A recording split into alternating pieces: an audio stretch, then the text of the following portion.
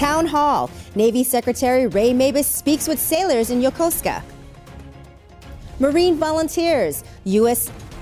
service members staff the largest comic convention in the world. Back in flight. The Blue Angels make a big return to the Emerald City. Welcome to DoD News Now. I'm Tech Sergeant Lisa Carlson. Navy Secretary Ray Mabus took questions from sailors and Marines during an all-hands call yesterday at Fleet Activities Yokosuka, Japan. He discussed a wide array of topics, including China's participation in the ongoing RIMPAC exercise in and around the islands of Hawaii. The way the Chinese have participated is in accordance with our law, which says that they can't do a good many things at RIMPAC. But the things that they can do, the humanitarian assistance, disaster relief, some of those things, the medicine, the diving, salvage, stuff like that, they've been pretty integrated. They sent 4 ships, including their hospital ship there. And anytime you can work together, anytime you learn more about each other, anytime you can lower the possibility of a mistake or a misunderstanding, I think it's good. Secretary Mabus is touring military bases in the U.S. Pacific and Africa Command areas of responsibilities. And here's a fun story. Marines from Marine Corps Air Station Yuma, Arizona took a break from their duties to volunteer recently at the world-famous Comic-Con International in San Diego.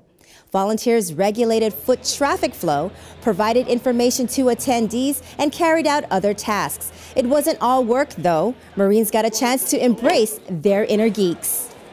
My favorite part of this entire convention would have to be just the floor itself. Just not necessarily the vendors, but the artists themselves. Being a former combat illustrator, that stuff just really appeals to me. I've been drawing since before I can remember to walk. Definitely it's kind of brought me back into wanting to do more comic book art. Organizers have requested even more Marines to volunteer at next year's show. In other news, the Blue Angels arrived in Seattle yesterday for the first time since 2012.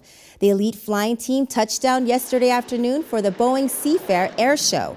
Federal budget cuts kept the Blue Angels away from last year's event, and their absence was felt, not only by the fans, but by the team's commanding officer.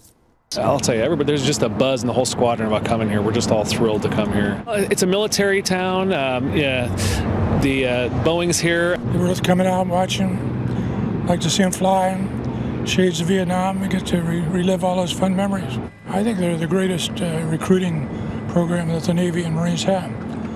The squad has shows scheduled through Sunday. Head to blueangels.navy.mil for more information.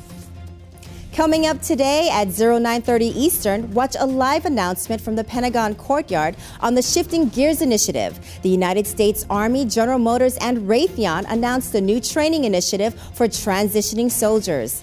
Then at 1000 Eastern, the chairman of the Joint Chiefs and wife, Deanne Dempsey, delivers opening remarks at the Military Child Education Coalition 2014 National Training Seminar. Be sure to check out the DoD Facebook page to see how a veteran of 3 wars was honored after 60 years of service. Watch for us also on Twitter. I'm Tech Sergeant Lisa Carlson. Keep it right here for the latest in DoD News.